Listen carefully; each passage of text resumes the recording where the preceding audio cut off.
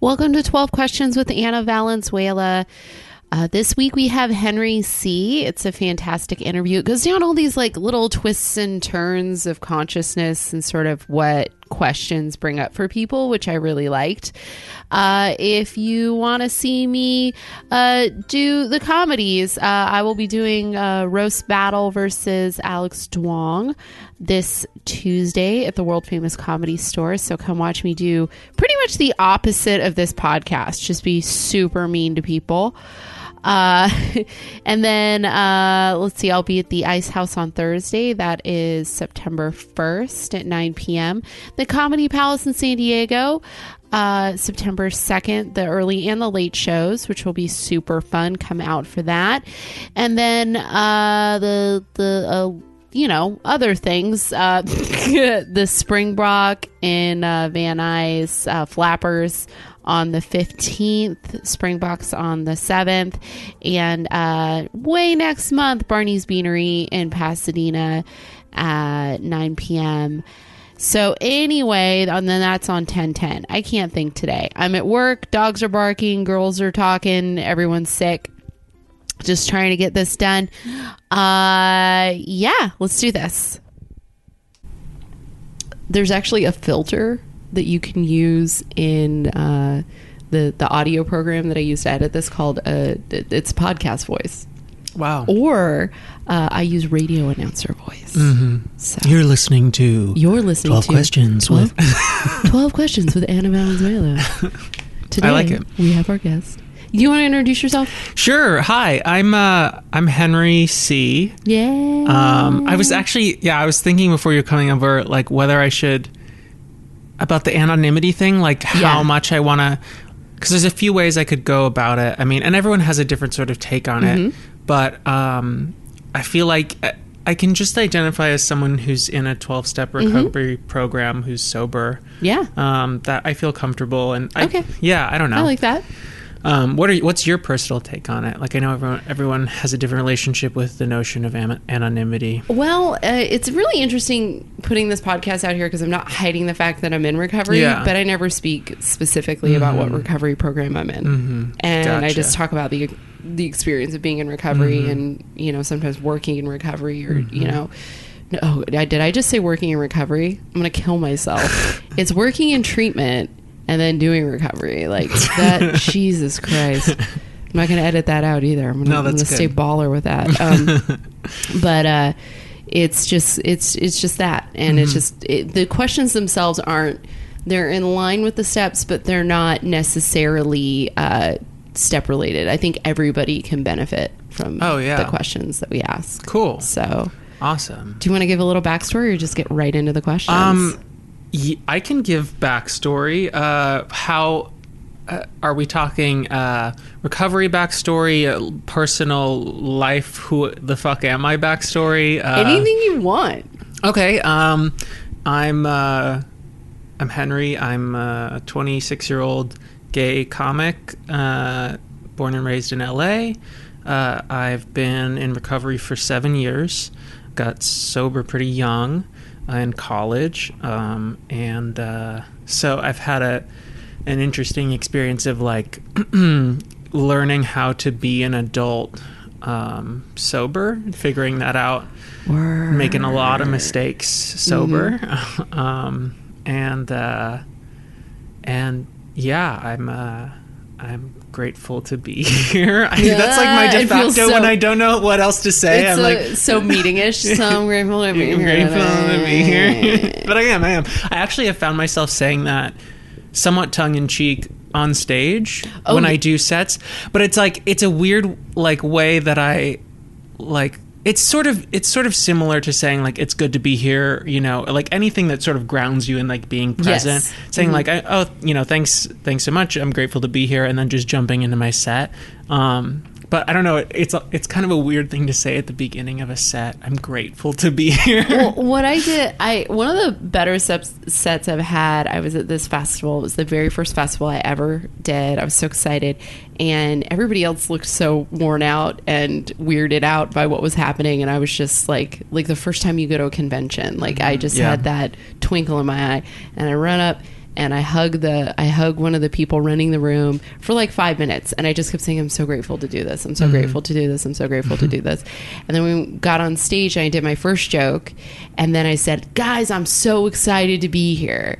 And then told him a story about like how excited I was, because I realized I was so excited about that day I'd put my underwear on backwards and didn't know it until I was in the porta potty at this festival, and there's no way I'm gonna make that change. Oh no, this is how we live now. Yeah. This like, is my life now. This is my life. I'm a 34-year-old woman with her underwear inside out in downtown LA in a warehouse. Beautiful. And that's where I was at, and it was so much fun. And so when I do have those moments where I'm just like, man, I'm stoked, I try to say it in my head before I go up a lot too, because I do think that changes my energy to be like, yeah, you know what, I'm really grateful to be here, and I'm really excited to be here. Yeah, because it stops feeling like a point of gratitude or something that we should be excited about on the third or fourth mic, and they're all progressively getting worse. No, definitely. And it's, I don't know, it's like, I feel like the confidence that I have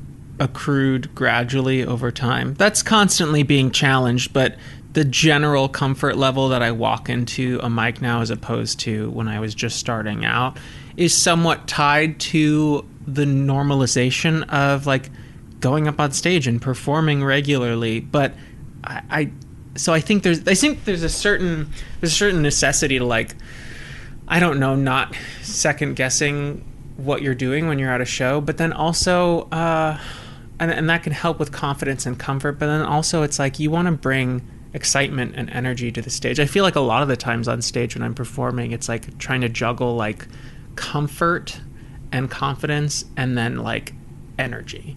Yeah. You know, because like I feel like when I'm really confident on stage, I can delve into like really low energy. I don't know how much of this podcast we want to become a comedy podcast. It's basically both at this point. I'm okay with that if you are. I mean, I'm down keep to talk interviewing about whatever. comics is my problem, and also a solution. I think it's fun. I think it's fun. The first interview I did was with Jack Grisham from TSOL. So that was I was like, okay, I got my my musician in. So if you're a musician and you want to do this podcast, let me know. But it's mostly been comics ever since, which we end up talking a lot about comedy. But were you sober before you started being a comedian? Yes. How much time did you have when you started? 5 years. Oh, a man after my own heart. Because people look at me like they were like, "Wait, are you a Make-A-Wish kid? Like, why are you here? Like, why would you? Why what? Like, why would you choose to make this terrible life decision well into sobriety?" Exactly. They're like, well, usually what people do is they do comedy and then they develop a drug and alcohol dependency and then they end up getting sober and then they become like real estate agents or something. Yeah, I don't know if that's in the cards for me. No, I don't know if I'm cut out for that line of business. But I'm just not meant for indoors. Yeah. I don't know. I have a day job, but I've been doing comedy for like 2.5 years now. I've always been creative. I grew up in LA to like creative, middle class, very supportive, if crazy, parents. I studied classical music my whole childhood, and then I got really into drugs and started experimenting with like visual art and creative writing. And I went to art school and studied photography and creative writing. And then at the end of my freshman year of college, hit a bottom and was like, okay, I've been, living my life in an attempt to prove that I'm not going to end up like pretty much every member of my family who's either in recovery or actively an addict or alcoholic. And I just sort of, I'm grateful that I sort of got the message when I did, because up until the point that I sort of like came to terms with what was happening, I was convinced that I was going to show everyone that I could, control and enjoy my drinking. Yeah. But I'm gonna prove them. But it was, but so I was always, creative. I was always like seeking, but it wasn't until I got sober that I discovered I mean, I'd always been a huge comedy nerd, always. But the thought of like doing it myself never even occurred to me until I got sober. Never. Mm-hmm. And like one of my biggest problems with like the art world as I was exploring it in college was like, I was really into experimental stuff and performance art and stuff, but it was too fucking serious so often. Yeah. I mean, there's great comedic art, but more often than not, it's like way too serious. And when I finally figured out, like, oh, comedy, this is how I want to be communing with people and engaging with people, and it's fucking fun. It was like, oh, it all makes sense now. This is what I'm supposed to be doing. Yeah. You know?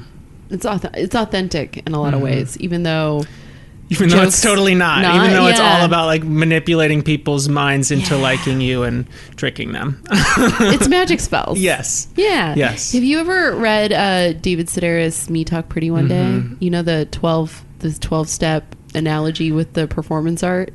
You know, it's been so long. Oh, it's so funny. But I vaguely remember it. Like it ends with him watching a naked obese woman push a tub of butter around. Right. Right. Yes. I should go back and reread that. I actually like listened on audiobook to a bunch of his more recent books more recently, but I should go back and listen to that because I haven't. I read that when I was in high school, so I haven't read that sober. So that'd be interesting to revisit. Definitely. How do you experience surrender? Usually by a lot of banging my head against a wall until I'm exhausted. Oh yeah, that one. You know, or I don't know. So some things are easier to surrender than others. Some things I feel like I have surrendered and accept my powerlessness over, and then other things I try to hold on to but don't realize that I'm doing it. So much of I feel like my challenges in sobriety have revolved around not realizing how unhappy I am about something or how much I'm clinging to something with my will until I make a larger change and then am able to look back and be like, oh no, I was super cuckoo banana pants loco crazy town. Like I was like trying to fucking fit a square peg into a circle, for months about either a relationship or I don't know, some health or body image thing or fucking, I don't know, anything to fill the void. Definitely. I spoke with a friend today, a guy who's been on the podcast before, and we were discussing some drama around a show, and I was telling him that it's the first time I've experienced that I lost my fucking mind. I just lost my mind, and it was so funny because I lost my mind, but I was still in my mind. So I was like, it was like a being John Malkovich moment where I could like see myself being like, man, you're just giving somebody all your power right now. And you're just going to claw your way through this, aren't you? Can't, you could let it go. Oh no, you don't want to let it go. Okay, cool. Call 2 more people. Call 2 more people about it. It'll be fine. You're crazy. Well, that's what like the sort of like last chunk of my drinking and using was like, where it was like I just saw myself consciously making terrible decisions and being like, oh well, here we go. Like people say colloquially like insanity is doing the same thing over and expecting different results, but for me it was like doing the same thing over and expecting the same results and doing it anyway.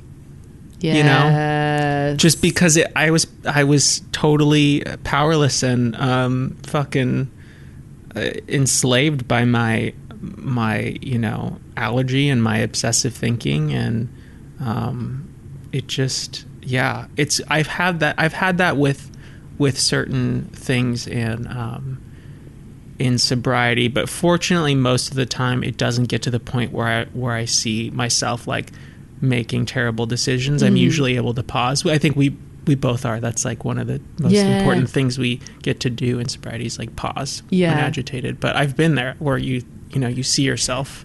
I think we've been at mics and just looked at each other like where we're actively pausing together. We're like, what is happening right now? Oh my God. Yeah. Or when you see someone have a meltdown on stage, that always breaks my heart. I've been there. That's in a way, I guess that's a sort of form of insanity that I've been through in sobriety, like seeing myself just fucking lose it on stage and just dig my own grave when a set starts or stops working, or the audience turns on me or whatever. But to return to your question, what is surrender like for me? Or was that question? Yeah. What is it like for me? You covered it. You're good. Yeah, I guess. It's this interesting sort of dichotomy of like there are certain things that I feel like so surrendered about without even trying, and then other things that just tend to crop up. And why is that? Why is it like there's like one or two things that just stick in there? I don't know. Maybe I have more amends to make that I don't even realize, or more like trauma to unearth, or more sort of character defects that I haven't articulated or really put a label on yet. I don't know, but there's definitely a few. Interesting. What's been your most insane moment in and out of recovery? In and out. Okay. Insane moment in recovery. And we're using insane in the negative sense. I guess I had a sort of insane moment recently, if we're talking about that thing of like being John Malkovich, watching ourselves just like dig our own grave. It's resolved in a really good way, but talk about fear of financial insecurity. I've been my mom and I have these student loans that she co-signed when I went to school, and we've been paying them back. She's been contributing partially, and I've been paying like 2/3 of it. She's been paying 1/3, doing what she can to help out. And because Dad's not in the picture, and it's tough. I have massive student loans, and we've been trying to make it work, but it's been hard for both of us. And my mom has been working really hard to be supportive, and unfortunately, like for her right now, she can't really help out. And I had some like real fear of financial insecurity come up when she told me that she couldn't help out anymore with them.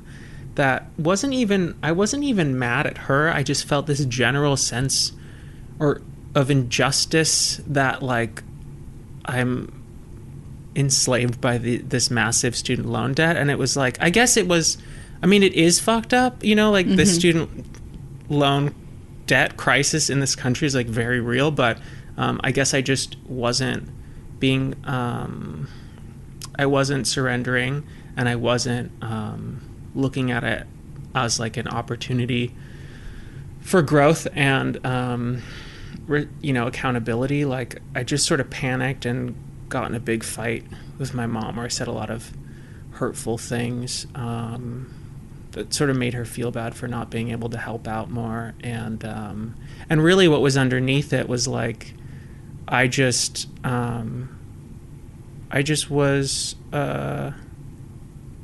was afraid to take full responsibility for something that she'd been helping me with, that she's always wanted to help me with. And the conflict was really like, she was a co-signer on the loans, and she was at the end of this year or something, she could be taken off as a co-signer, which would be great for her because it will help with her credit. Mm-hmm. And it got to this point where I was like, I realized not only do I have to start paying for all of the loans, but also like I have to take her off. It's the right thing to do. She can't help. I know she could if she wanted to, and this is an opportunity not only to respect where she's at and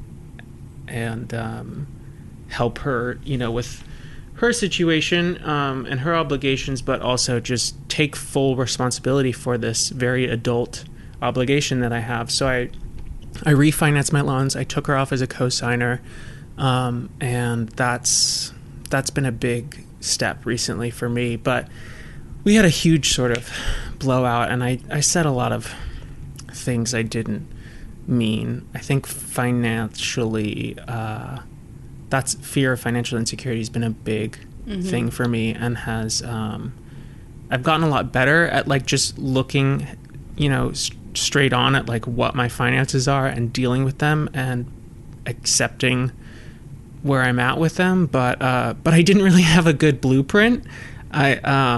Neither parent has ever really been particularly financially great or a role model, and I have sort of had to figure out through trial and error what works for me and how to be accountable. Yeah, I don't know. That was a bit of a rant, but no, that was perfect. Your question super thoroughly. It's amazing. How do you make decisions? Oh wait, before we get to that, I should probably answer the second half of your question, which was outside of sobriety. No, go for it. Yes. Thank you. Outside of sobriety, I'd say the craziest thing I probably did was on a family trip to Europe when I was 16.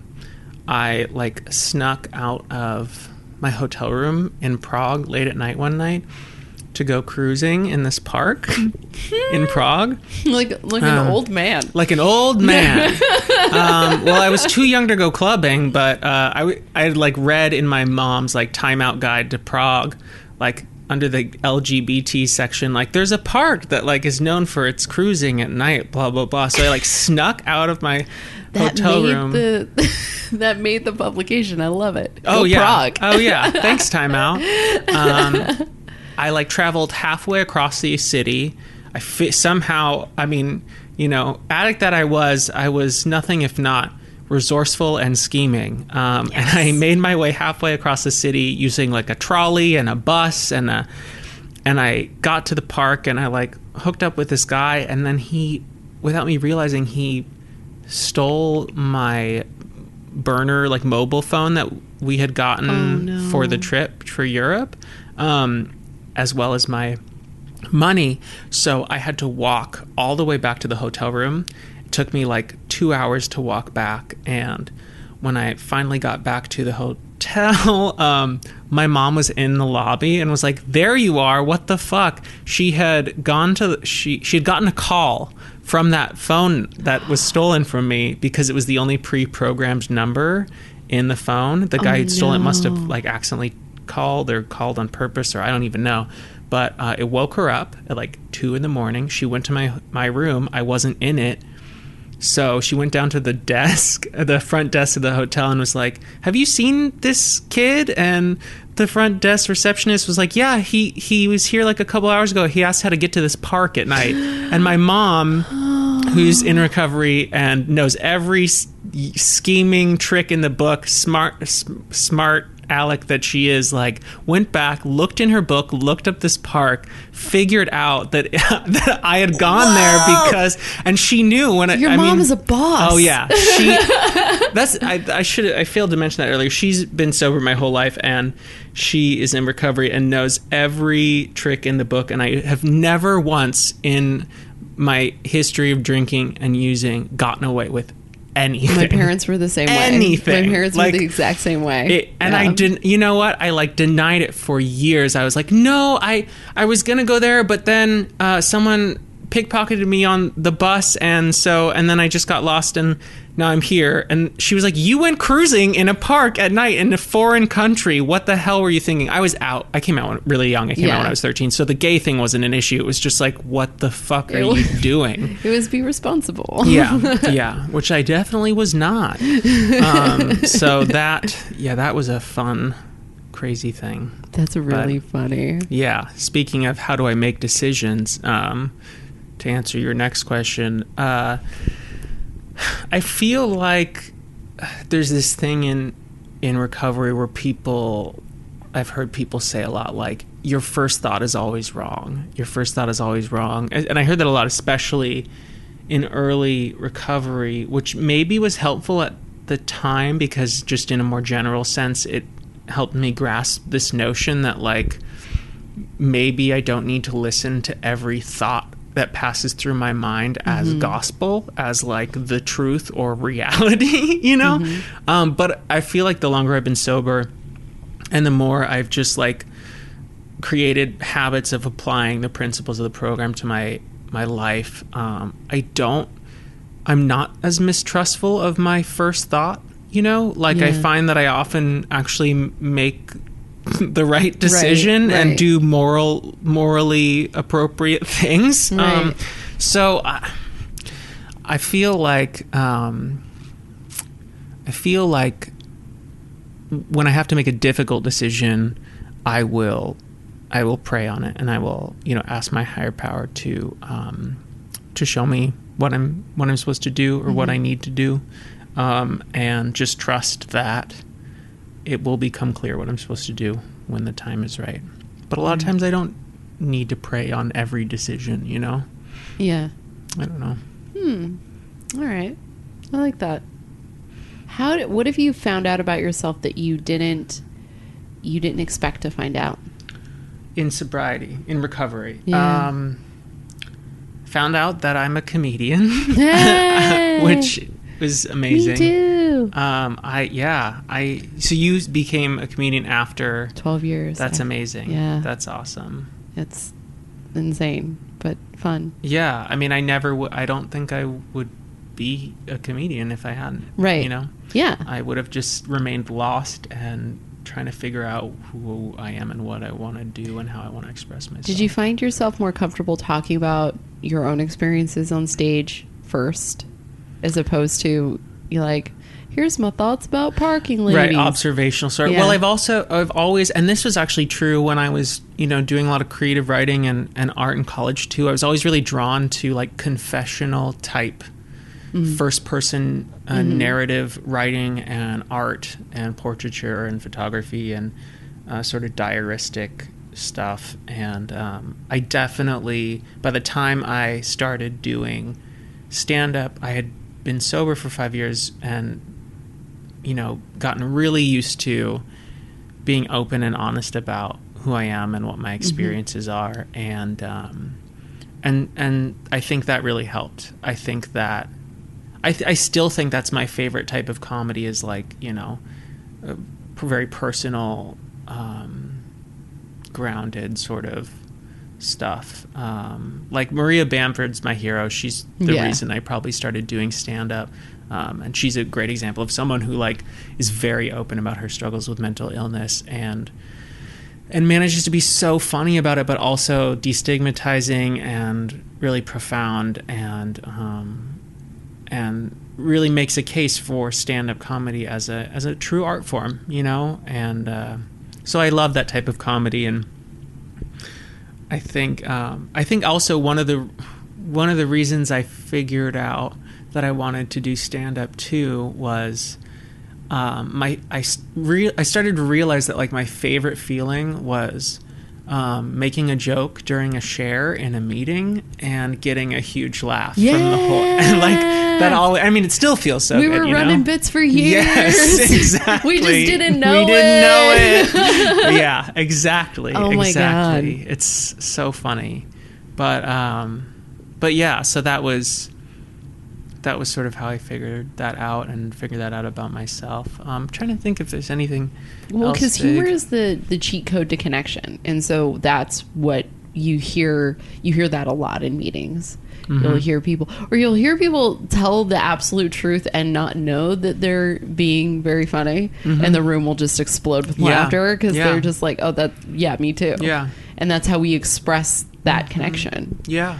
Well, and I think, you know, people in recovery tend to be complicated people and tend to be people who are interested in understanding their complications and how complicated it is to just be a person. And I think inherent in that is like having to really, you know, dive in and look at the inherent sort of like ironies and contradictions of like being a person, you know, like that we all have needs, and we all have desires, and sometimes it gets fuzzy what's a need and what's a desire, and yeah, I don't know, there's a lot of ways that we're all just sort of bundles of contradictions and wackiness, but I think that's been a gift of recovery, is like getting to sort of like understand about myself that I am complicated and being okay with that and celebrating that, even, you know? Yeah, definitely. I don't know. That's amazing. How honest do you feel like you are on the day-to-day? Well, I work in a corporate environment, so not that honest. Oh my God, it's the worst. It's, you know what? It's actually, it's fine. I don't feel like I don't feel like I have to be dishonest to a degree that like compromises my morals. But I think I was actually having a conversation with my boss about this the other day, that like working in an environment like an office, everyone has to make adjustments and compromises to who they are, you know, and how they express that at work, because we all want to be respectful of each other's differences. And so I don't know, there's one thing that I love, that I heard early on in recovery that really helped me sort of build a foundation for being honest and expressing honesty, is like, does it need to be said? Does it need to be said right now? Does it need to be said right now by me? And that is... I needed to talk to you the other day. Oh, God. I mean, we've all been there, where we definitely... The answer is no, and we've said something anyway. I've got something to say. I've got something to say. My version of that is, if the sentence is going to start with "look, bitch," I probably should walk out of the room. Yeah. That's a good rule of thumb. You're so conscientious and sensitive, and I don't mean sensitive in a negative connotation. Like, you seem to be very in touch with yourself and the world around you. I'd say one of, if not my only skill, is emotional intelligence, and some semblance of being articulate. Yeah. I'm a bit of a savant. I actually, I had a conflict at work recently. Actually, no, I probably shouldn't get into details, but basically, all 150 listeners will probably not arc on you, but like, someone at work who was incorrect and was making false accusations, basically accused me of being inarticulate. And this is a type of person who has a lot of issues, one of which is just the general notion that if they don't understand something, it's your fault. So really one of the most difficult people I've ever encountered. But it's, yeah. I don't... no serenity. I date that person. Okay, that's what sure. I do. I invite that person into my life, and then we have long conversations that go like this. Here is my explanation. And they go, I don't understand. And I go, okay, well, I'll explain it again. And they go, I still don't understand. And then I say, do you not understand, or you just not agree? Because those are very different concepts. You can understand and still not agree with me, but right now I'm beginning to question your intelligence, like as a life form. Yeah, it's no serenity. There's no serenity, and you just have to like pray for people who are that trapped in their own point of view. It's very rigid. Yeah, it's very rigid. And the reason I brought that up, though, is because this person, he or she indeterminate sexuality, annoying person, mm-hmm. the they. Yeah, annoying person is a gender. Is a gender. And they accuse me of being inarticulate, and it really fucking rattled me because it like really brought up some anger for me, and resentment, because I know that that's not true, and if anything, that's like the one thing that I tend to trust about myself and rely on myself for is like, well, I can, in whatever situation, I can at least like, pause and really think about how to communicate something and really try to take into account how other people are feeling. And when someone tells you you're not good at that, and it's like, oh, someone's accusing me of like having nothing, basically, of being a garbage person, so I had to like do some praying about that, right. And like let go of that fear and of inadequacy and anger and fear of like, I don't know, loss of security. But it resolved itself.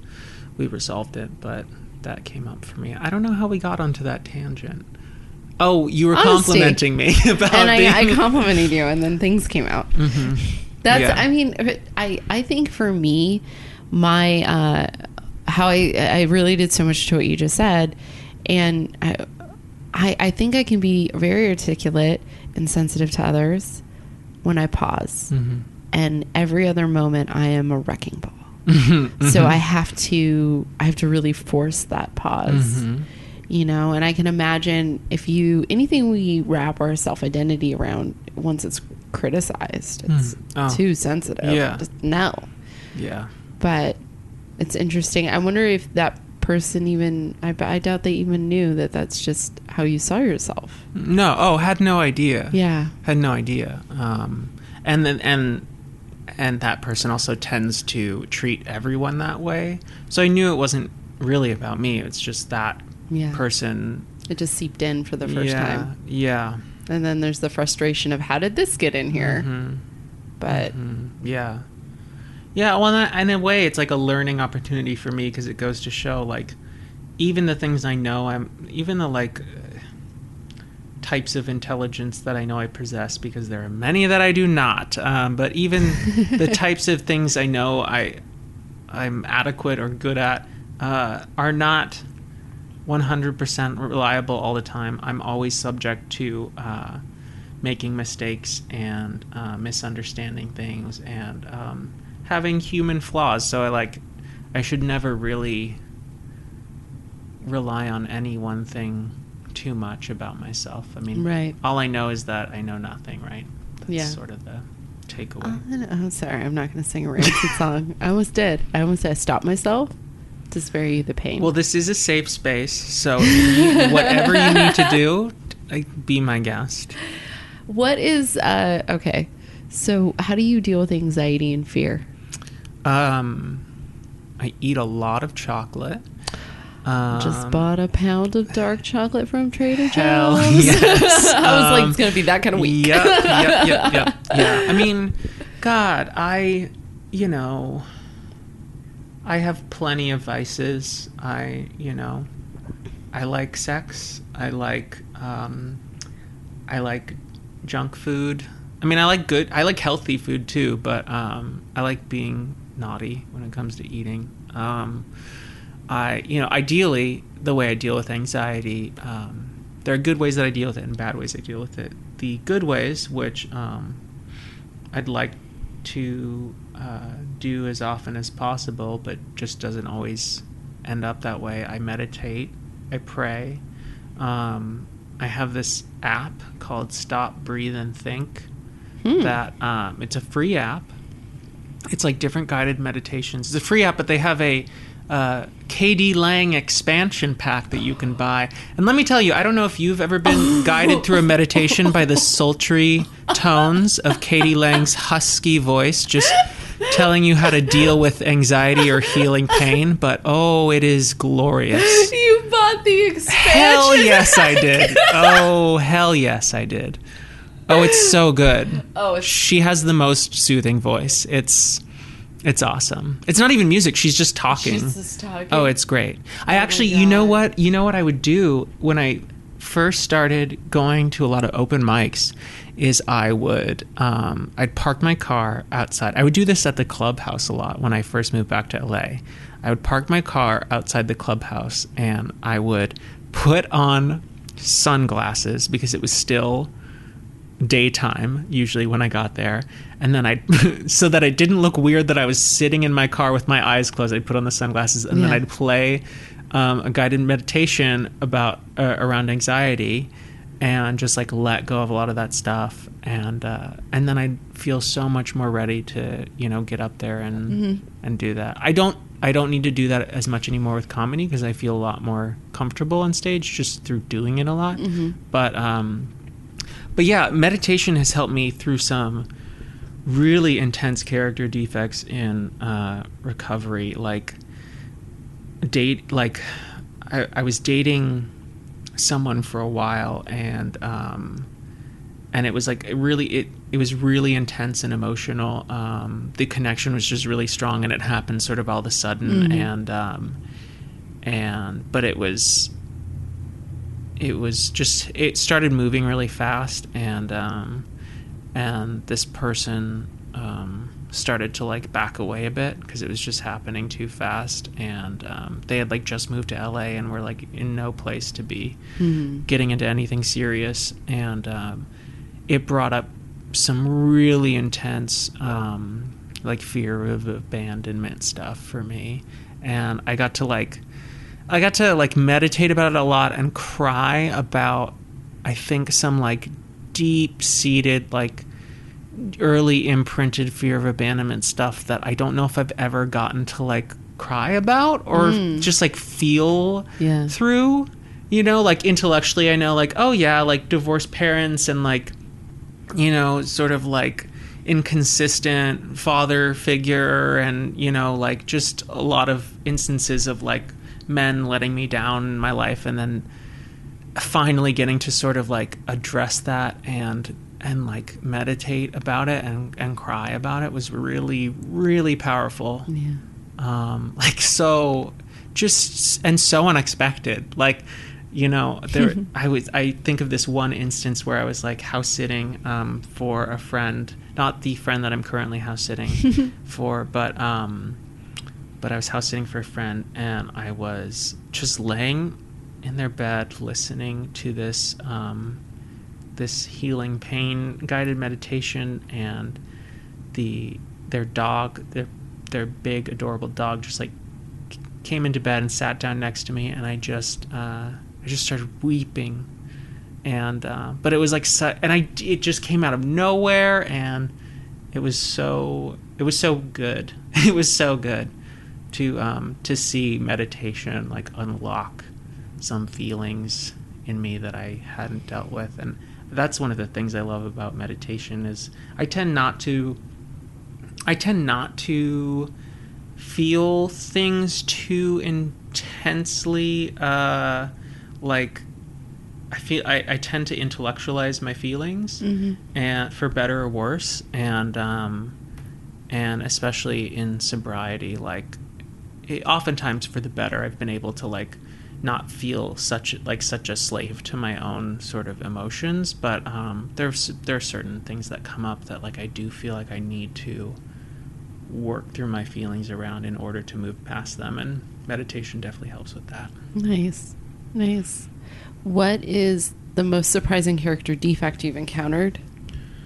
Surprising. God, are any of them surprising? I feel like some of them are. Some like I think, I don't know, maybe not. Maybe you don't have it. Maybe you're aware. I don't. There are probably character defects that I haven't uncovered yet or discovered, or addressed yet that are surprising. I feel, but none are coming to. I mean, really, it's like the same few things for me. It's like fear of financial insecurity, jealousy, fear of inadequacy, fear of abandonment.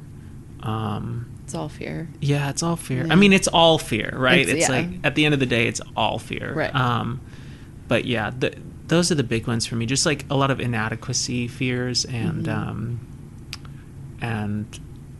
yeah, insecurities around that. But I don't know. I think those are the big ones. Yeah. Yeah. That's awesome. Well, how do you experience forgiveness? How do I experience forgiveness? Often, this is sort of an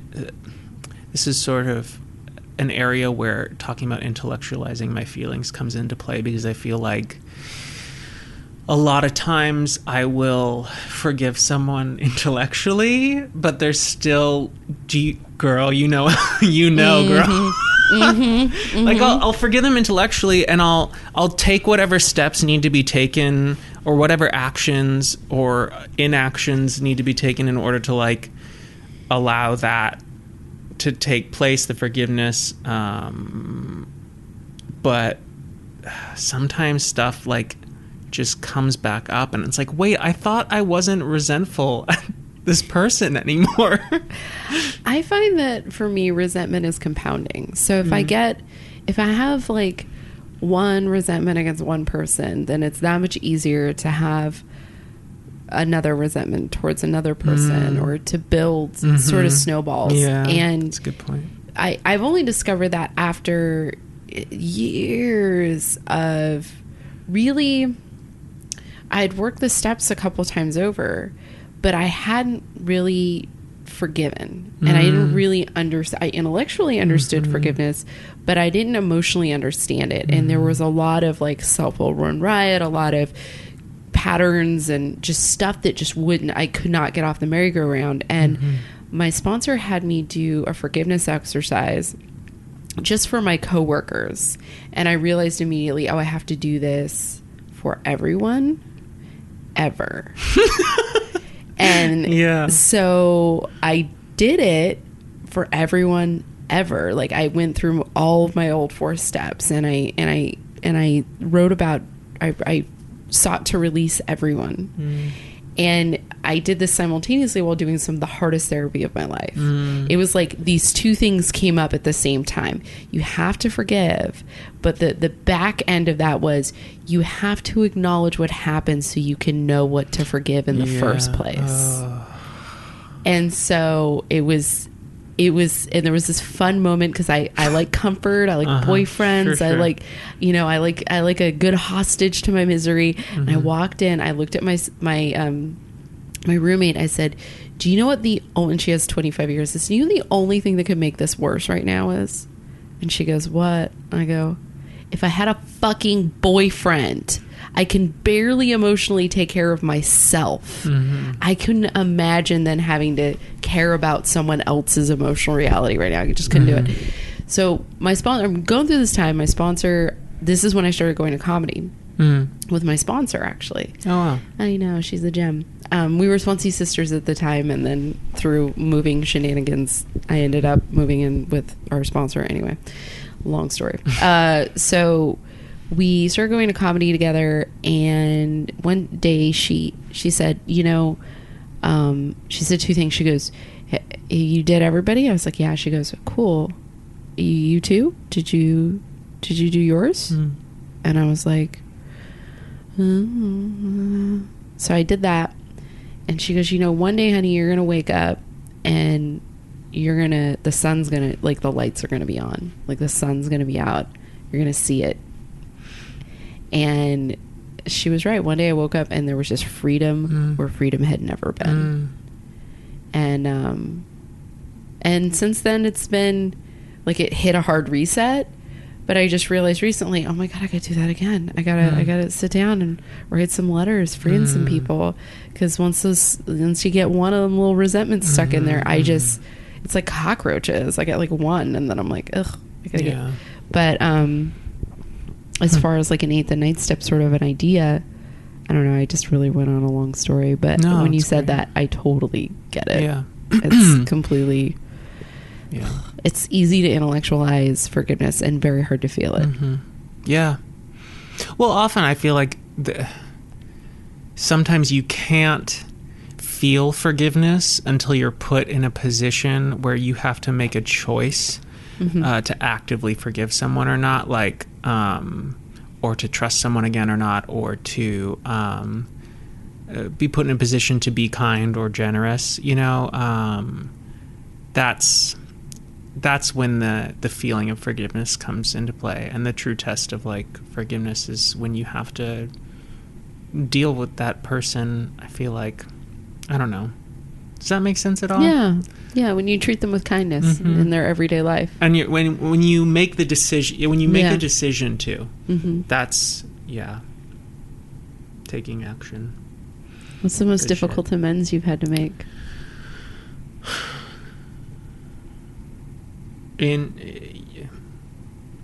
Probably the stuff with my mom around finances and just being a really difficult kid, causing a lot of duress. My biggest amends is probably to my family members, and it's really a living amends. It's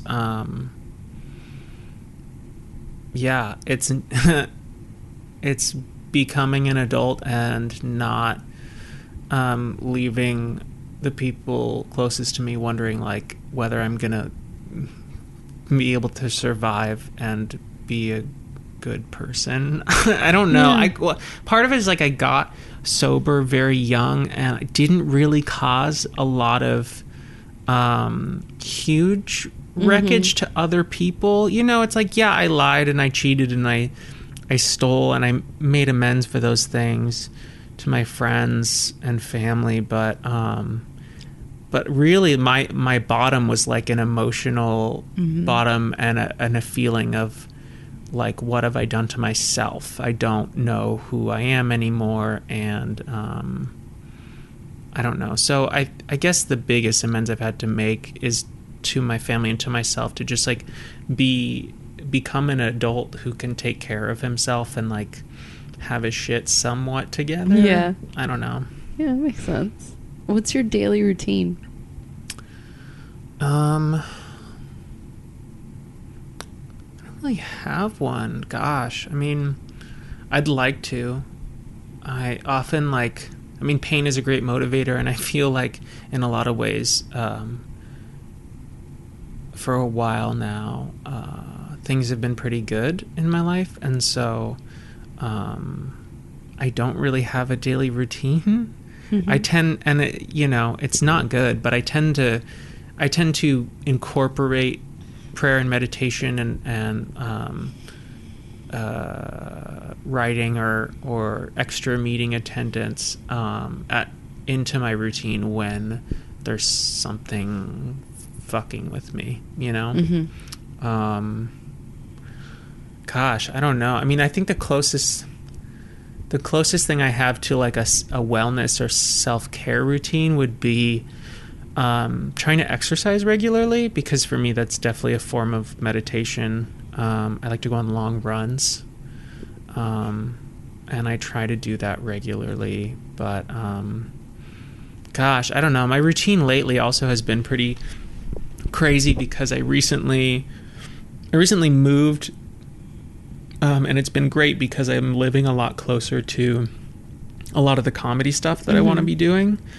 But what that's meant for me is that I've really, I have a full-time Monday through Friday 9 to 6 day job, and then since moving, I've really dove in these past few months to just like pounding the pavement so hard, going to shows and mics, often multiple shows or mics every night, and like it's been great. It's been so great. It's felt really good to like really feel like, oh, I'm part of this community now. People like know who I am. I know who people are. I'm making friends.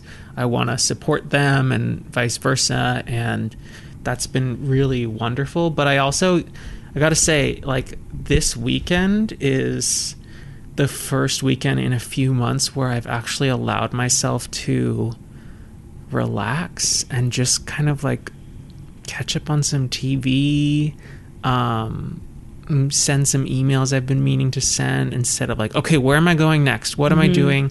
Gotta do this. Like, I just sort of had a casual, relaxing, like, get some errands done and like sleep in sort of weekend. So I think I'm gonna need to find some equilibrium. Yeah. And I'm working on it. Now. When did you move here? I moved at the beginning of June. Okay, so I moved at the beginning of January. Oh, okay. And I just recently hit I have to slow down a little bit. You know, it would be like people go, wow, we see you everywhere. And I was like, yes, because I'm everywhere. I am Legion. That's what I'm trying to do. And I recently just surrendered to the fact that I need sleep. I'm a human. Yes. And I need to be able to do things during the day that are productive. And I can't do that if I'm staying up all night and sleeping all day.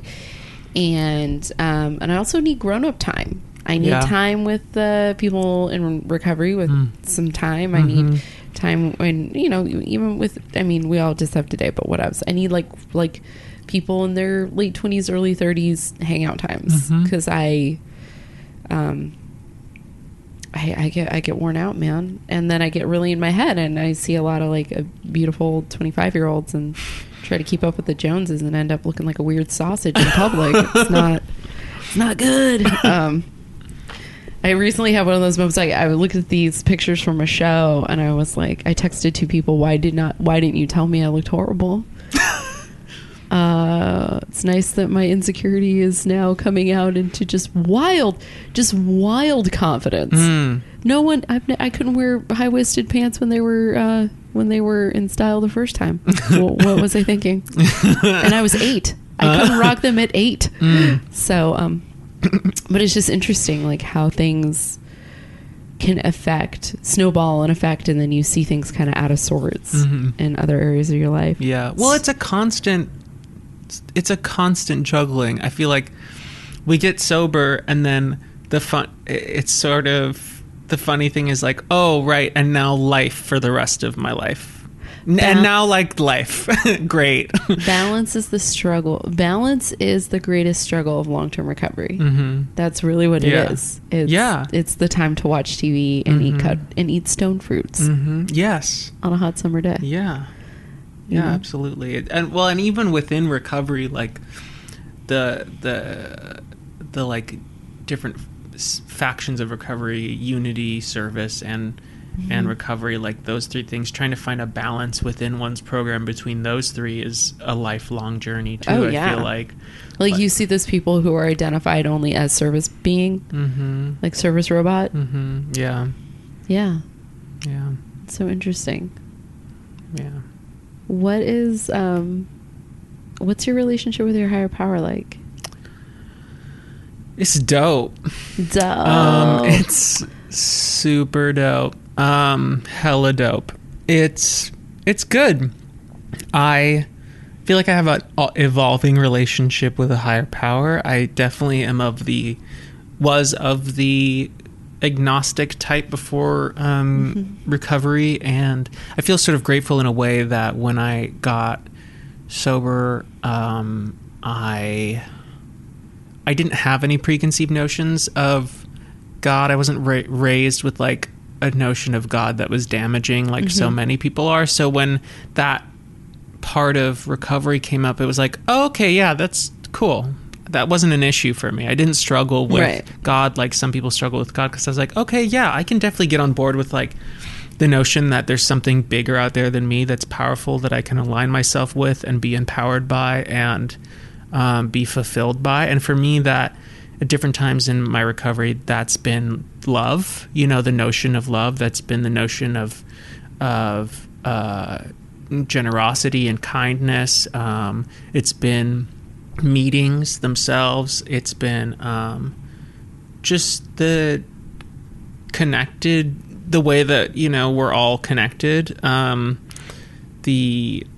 yeah, it's all of that stuff and none of it, you know. It's really whatever I need to like remind myself that I am not the center of the universe, you know. But I tend to really like just the notion of love and kindness and generosity as a sort of force in the world that is greater and more powerful than me. Yeah, I like that. It's cheesy, but no, but lean into it. You've earned it. Oh, hell yeah. Yeah, I'll lean in. Yeah. What's your favorite way to be of service?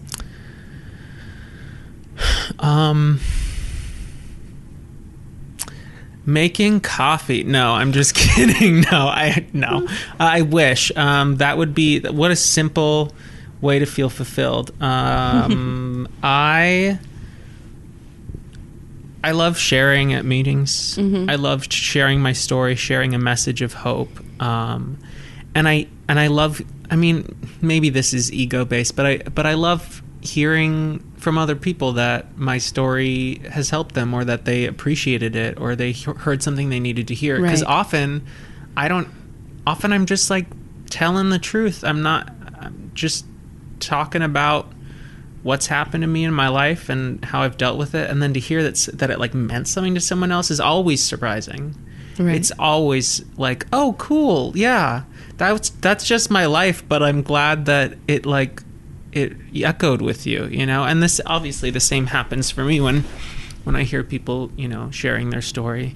But it's, yeah, I love that part of recovery, of communion, of you know, minds and hearts sort of opening up to each other, and that stuff and things.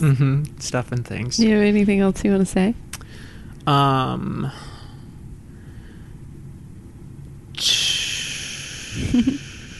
It's currently time. It's currently August, and peaches and nectarines are in season right now. I highly recommend that you go to your local farmer's market or organic supermarket. Delicious. They're so good right now. I don't know when this podcast is coming out, but oh my gosh. 2 weeks. Word. Yeah. Run, so don't walk. Run to the stone fruit. Yeah, run to the stone fruit. And thank you so much for having me. Fantastic. Yeah. You're the best. Okay, bye. Yay. Bye.